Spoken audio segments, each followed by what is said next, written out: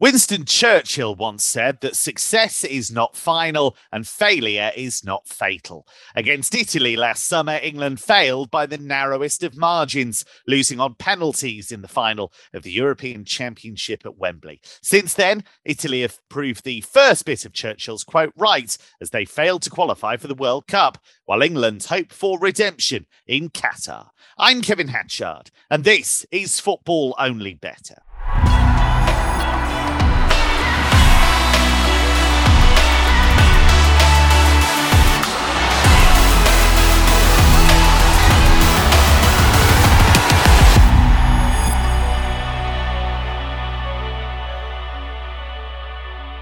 I'm joined by a man who rarely has to worry about failure when it comes to tipping. Mark O'Hare went all the way to Australia to try and get away from me, but I keep on pestering him for the best bets. Mark, let's start with that repeat of the Euro 2020 final. This time England-Italy is at Molineux. It's behind closed doors because of what happened in that Wembley final, or rather outside that Wembley final.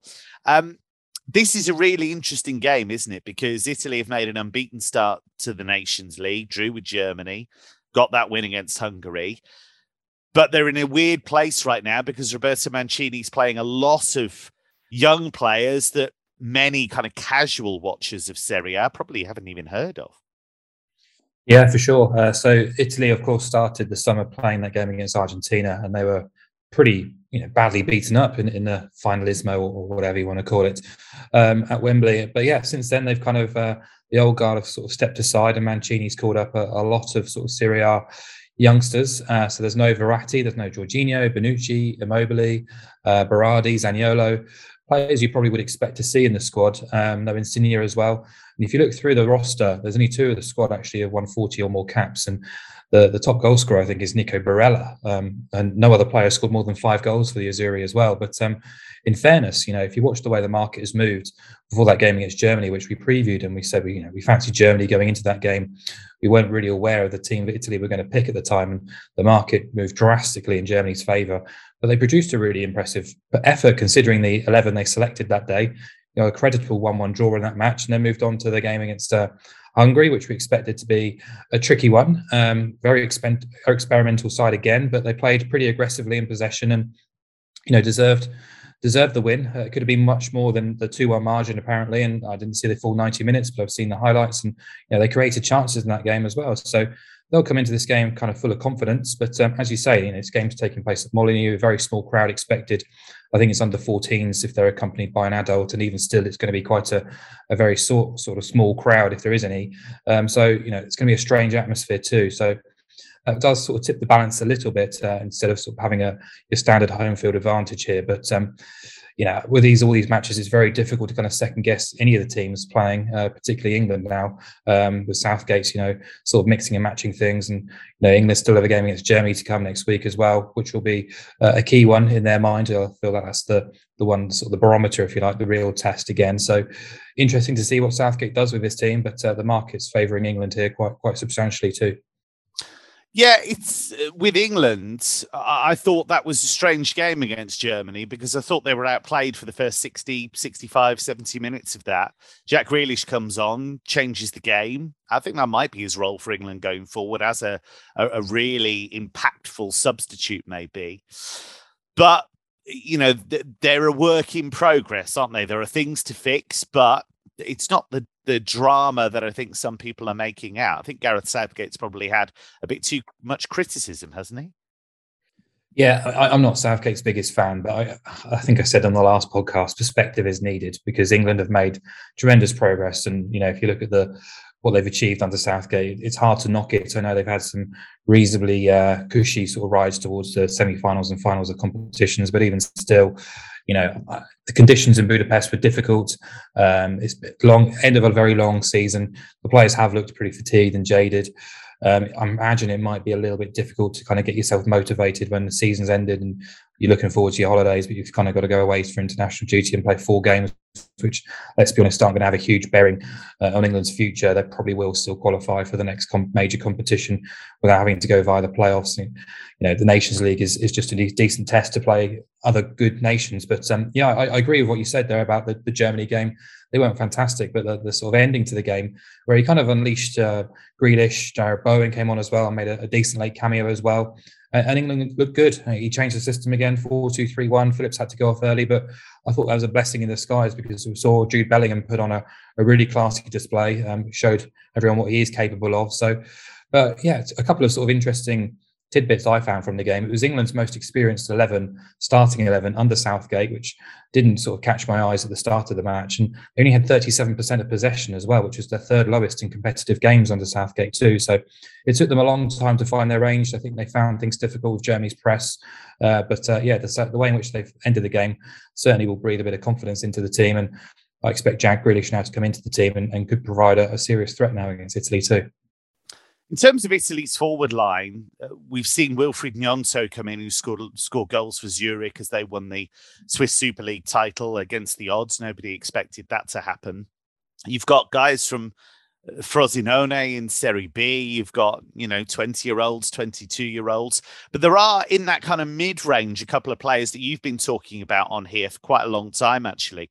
Guys like Giacomo Raspadori, Gianluca Scamacca. So they've got, I suppose, Roberto Mancini, having failed to qualify for the World Cup, now does feel that pressure to freshen up the squad because he's got to say to people, look, I am moving this squad on. I am trying things. Yeah, and if you look at the age profile of the players left in the squad since the finalismo, when he's kind of allowed those senior players to leave, if you like, most of the forwards, the midfield, and the majority of the defenders are all the age 28 or under. I think Florenzi's still there. He's the captain now. He's the most experienced. Acerbi's there, who's getting on a little bit, but he's had an outstanding season again with Lazio as well. Spinazzola, of course, coming back from injury. I think that's just about kind of getting him back into the national team fold. But elsewhere, Locatelli still kind of, I wouldn't say he's reached kind of his prime yet after a tricky spell with Juventus after what was a really exciting move for him. But yeah, across the board, Barella, he's still in 25 as well. Got so much more in his legs. But there's also some players, hands up, I haven't even heard of the lads you say from Frosinone. I've not seen him play, so I can't comment. No, I looked at him on the list and I must admit, I went, I don't know who that is.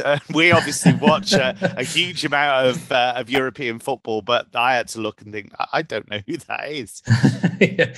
Yeah, I mean, in these sort of situations, I think you've just got to hold your hands up and say, I don't know, because rather than sort of speculating and pretend you've seen him play a few times, you'll get found out quite easily. But yeah, I didn't know the Twitter way, you mean? The Twitter way, which is to go, yes. Here's my profile of Zerbi.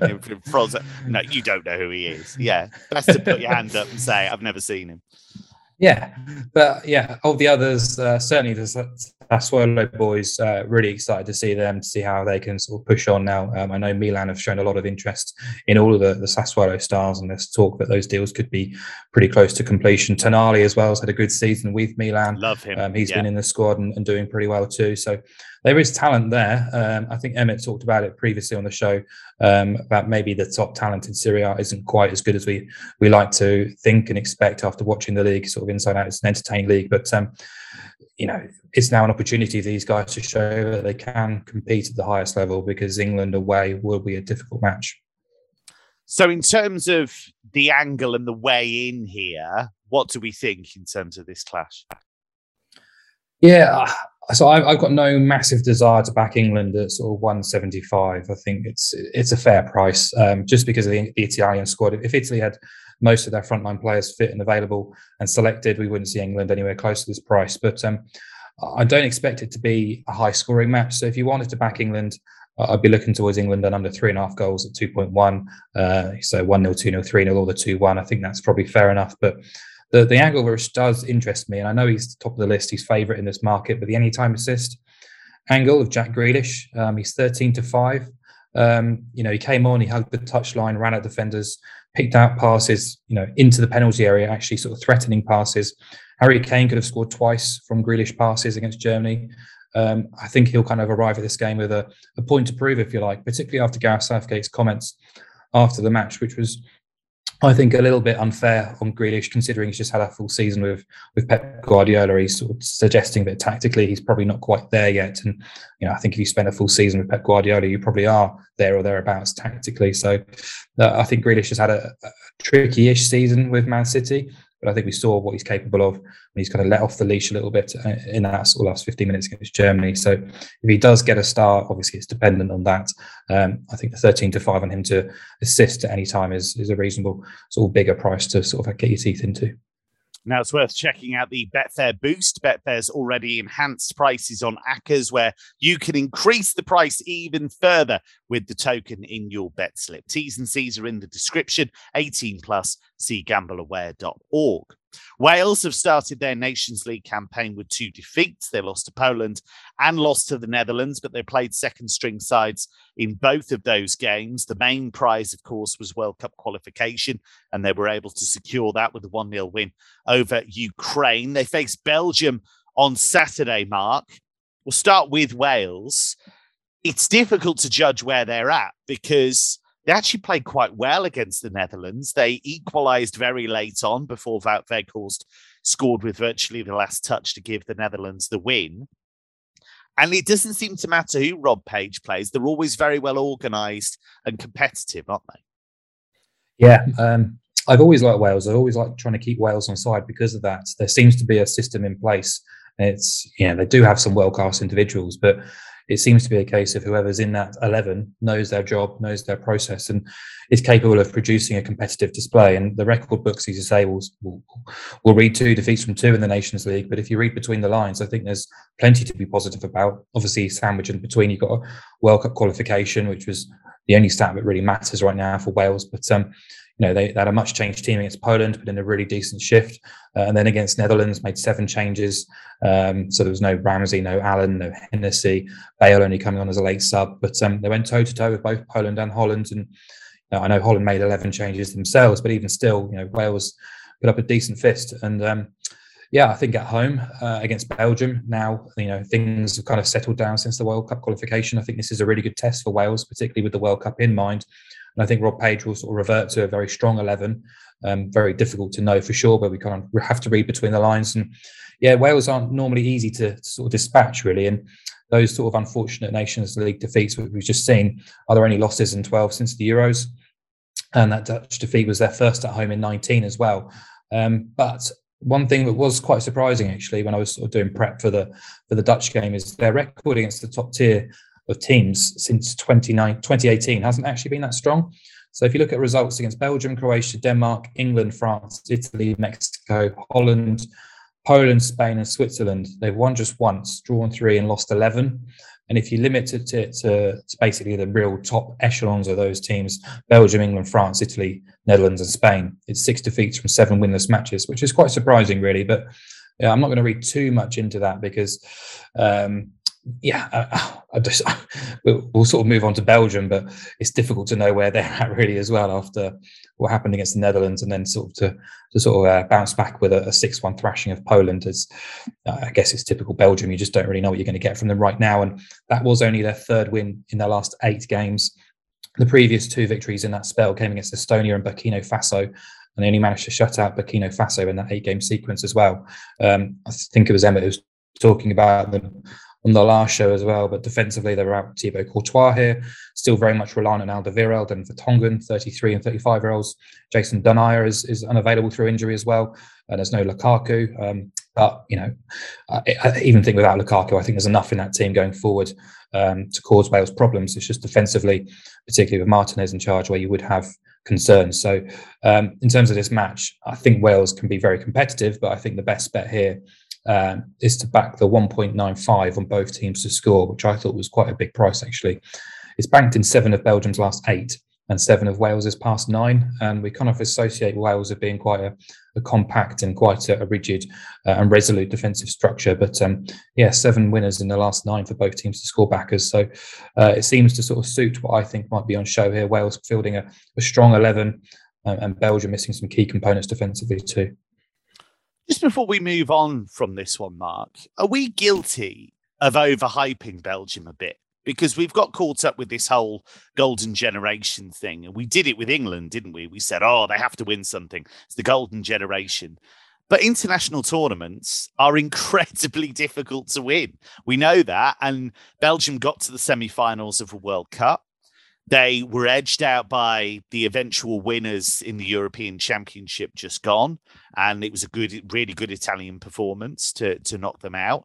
So is there an element where Belgium are probably where they should be? Yeah, I think so. I don't think they've been. I understand what you're saying. I think now, possibly right now, they might be slightly still overrated. But I think certainly over the last decade or so, I think they've been rated absolutely fairly. They've had an outstanding squad to select from, particularly at the World Cup. I think it was Brazil when Brazil knocked them out. Was it Brazil? Yeah, Brazil did knock them out. Yeah, memory's fading. Yeah, they're a fantastic team, and they're in a real chance in that World Cup. But yeah, I think I don't want to sort of point fingers at Martinez, but I do wonder whether they had a more sort of tactically savvy head coach in there. Perhaps they might have been slightly better set up and maybe capable of kind of going the whole way. But major tournaments, you require a lot of luck, and Belgium, I'm not going to say Belgium were unlucky, but they were there or thereabouts for a few competitions. But I wouldn't say they were overrated. I think it's quite easy to knock them because of Martinez being in charge. But I think certainly 5-6 years ago, if you look at the squad available to them, yeah, sure, in certain areas they were a little bit short, but some of those names they had available to them coming through at sort of the prime age, you would expect them to be challenging, and they were. So yeah, it's just one of those things, I think. But coming into the World Cup, certainly be probably one of the teams I'm looking to fade at short prices. Now, we know it's frustrating when you get frozen out of a bet, so Betfair's now offering no cash-out suspensions on match odds, over, under, and goal markets on the sportsbook, even during VAR reviews or when there's a penalty. To continue our Saturday special, let's look at the other game in Wales's group, which is the Netherlands against Poland. Poland have had a strange old start, Mark, because they managed to beat a second-string Wales team. We've talked about how awkward Wales can be. Had to come from behind to get that win. They actually took the lead against Belgium and then completely fell apart and lost 6-1. So where are Poland at? Good luck with that one. I think they're probably better right now than they were maybe 6 to 12 months ago under Paulo Sousa. I think since the Euros, they have been slowly making steps in the right direction. However, we talk about Belgium's golden generation. I'm not going to say Poland are anywhere close to having the same sort of players and personnel available to them, but their playing pool has diminished a little bit in the last 18 months or so. If you look at the individuals available to them, clearly there's a few outstanding world-class stars there, but there's also a lot of kind of mediocre journeymen from across Europe. So the playing pool has diminished. But yeah, if you look at their sort of results record since the Euros, 7 wins, 2 draws, 2 defeats, you'd say they've been doing pretty well. But actually 5 of those wins are against Albania, Andorra, or San Marino. So yeah, I mean, it's tricky. It's hard to sort of assess and analyse where exactly they are at. But I still think they're probably a third seed team on the international circuit. If you're looking in Europe, easy to say. And I just think defensively they're just too weak. Really, we know what they're capable of going forward with Robert Lewandowski, but I think they've scored in the last 20 games now, which is really quite a feat actually in international football for a side like Poland. But actually, both teams have scored in 16 of those. So, you know, don't need to work out. They've only managed 4 clean sheets in 20. 3 of those came against those teams I mentioned, Albania, Andorra, or San Marino. So there's clearly a lot of work to be done defensively. If they're going to try and go toe-to-toe and outshoot teams, outscore teams, it's going to be pretty difficult. And if they do that, try and do that against the Dutch, it could be pretty difficult. And if you look at the prices, this match in Rotterdam, Netherlands are very highly rated by the market, 1.47 shots to win the home match. So clearly the market doesn't fancy Poland too much. And to be honest, I wouldn't be backing either team at the prices. I think they're probably about right. The Asian handicap set at 1.25, which might look a little bit stiff for Poland, but I still think there's plenty to prove against the better teams in the group. Yeah, Netherlands, I was thinking about World Cup contenders this week.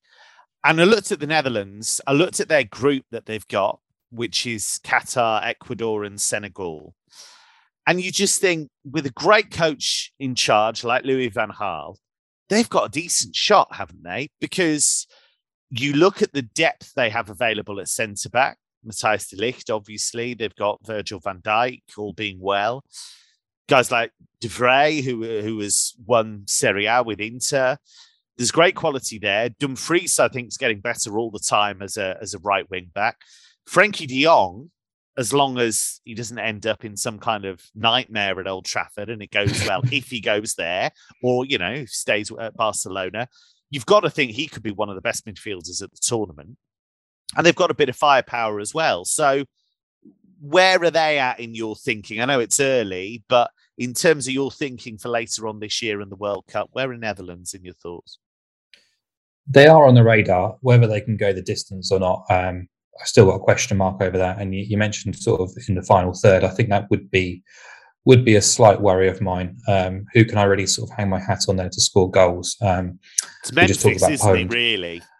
Yeah, and he'll relish the opportunity to sort of carry the can. But I mean, I'd want a Lewandowski, a Harry Kane, someone like that to really fancy them. But plenty of international teams have the same concerns as well. So you look at Spain, Italy. I know they're not the World Cup. Germany. There are a few issues kind of hovering around some of these leading nations. So perhaps it's not the biggest concern I should be having. I think the group is fascinating, actually. I mean, Qatar, I think, will probably be a surprise for some people. I think they can be reasonably competitive in that pool. But Ecuador are always a bit of a wild card. They're always a difficult team to play. And then Senegal, who are very, very strong. So it's a tricky group, but you'd expect them to come through it. And then from there, the whole thing opens up for them. And I think, you mentioned that the strength of the squad.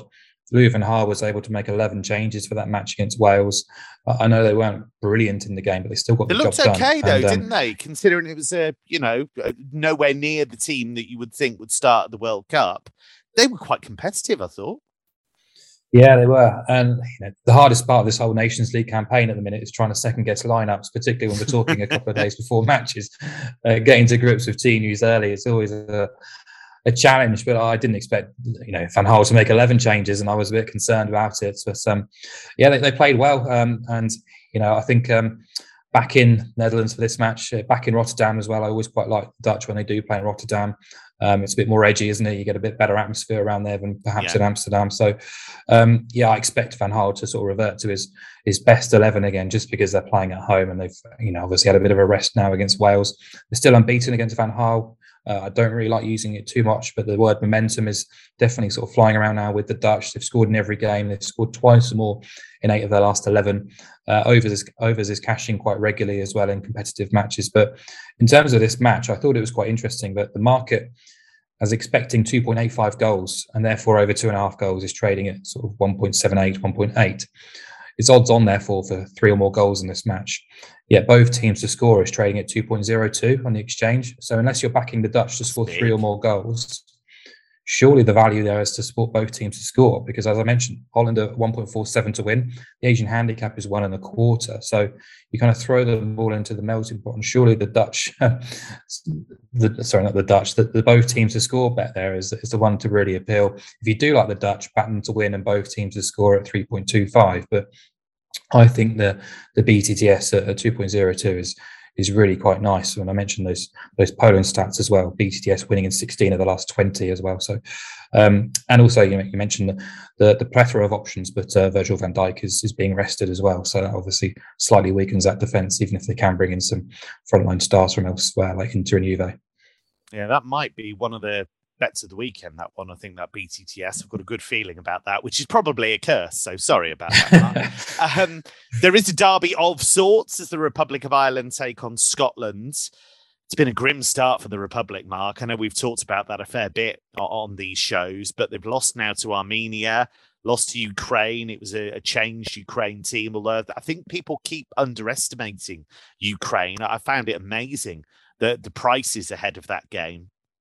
And I just think Scotland are in better shape, aren't they? But probably by quite some distance at the moment. Yeah, they are. Well, I don't know what else to say about Ireland at the minute. You feel like you're sort of taking one step forward and then 2, 3, 4 back. In each international window, you can sort of try and be positive about the game against Ukraine and say, well, the only goal came from a fortuitous free kick, but Ireland were ponderous in possession again, lacked any sort of cutting edge in the final third. We talked about the squad lacking any sort of X factor, but the midfield is so pedestrian and uninspiring. There's absolutely no invention or flair there. The fact that they're still relying on Jeff Hendrick is quite worrying, really. He's barely able to get into the QPR team, and when he was dreadful in the Championship at the end of last season as well. And I think the biggest kind of telltale sign against the Ukraine was the closest they came to scoring was a Shane Duffy header. It's not exactly inspiring. So that's now 10 competitive matches in Dublin without a win for Ireland, which is the first time that's ever occurred. I just can't see it ending anytime soon, particularly against the Scotland team. I said on the last show, Ireland have, if you take out the sort of the bottom two tiers of seeds, really, their only competitive wins since 2016 have come against Italy at the Euros, Austria, and then Wales, and that last of which was in 2017. Goals, they just can't score them, they can't buy them. Exclude matches with the minnows, so take out games against Andorra, Azerbaijan, Lithuania, and Luxembourg. Ireland have scored 7 times in 17, and they failed to score on 12 occasions. So very, very difficult to find any sort of positives for them at the minute against the Scotland team, who bounced back really impressively against Armenia. A bit of I'm not going to call it an own goal, but they really should be putting Armenia away comfortably in at Hampden. But they were very dominant, particularly from the first whistle as well. They really went for them. Probably should have scored a lot more than just the 2 goals, fired in 27 shots. Steve Clarke was pretty pleased with the performance. He made 6 changes, but I think quite key was the fact that Robertson and McGinn, 2 of the sort of leading lights who were drastically underperformed in the playoff game, really sort of came to the fore. And yeah, you're right. Scotland are much, much further down the track in terms of development and process than Ireland are at the minute under Stephen Kenny. So, and obviously, clearly, they've got a much stronger talent pool as well to select from. So, yeah, they're definitely good enough to go to Dublin and get to results. But the only sort of nagging doubt I have about Scotland, and I think it was probably there to see against Armenia, actually, is their ability to convert their own chances and put opportunities away. They're lacking a clinical number 9 or someone to sort of rely on in the final third as well. So the goal expectation for this match is really low, sort of trading around 2. BTTS no, as Jake mentioned before, the Ireland game at the weekend or against Ukraine is again an option. It's 1.87. That's if you're expecting things to be pretty tight. But for me, I was really surprised you can get 2.08 on Scotland, 0 on the exchange, which is the same as the draw no bets, 2.08, which I think looks a really viable option. Me, Kev, I'm always quite keen to sort of get the draw on side, particularly in a potentially tight match or when the market's expecting fewer goals, the draw comes into play there. So I think it's always handy to have. But to get odds against on Scotland effectively on the draw no bet market is quite appealing. And if you want to push it further, there is a fair price on Scotland plus a quarter on the Asian handicap, but that's if you're keen on backing prices around 1.7 or below. But I think the 2.08 is a really nice find. Yeah, I've been covering the Daily Acca column on betting.betfair.com recently, and I could not believe the price for Ukraine double chance against the Republic the other day. So I happily hurled that into the mix because I can't see how you could back the Republic with any kind of certainty right now for all the reasons you've just outlined. That's all we have time for on this special international edition of Football Only Better. Please do remember to gamble responsibly. All of the Nations League action covered extensively on our website, betting.betfair.com. Great previews and analysis elsewhere. Plenty of podcasts for you to enjoy. You've got the Wade In and Cricket Only Better podcast. Check us out on social at Betfair or at Betfair Racing, or simply go to betfair.com. From Mark and from me, it's goodbye for now.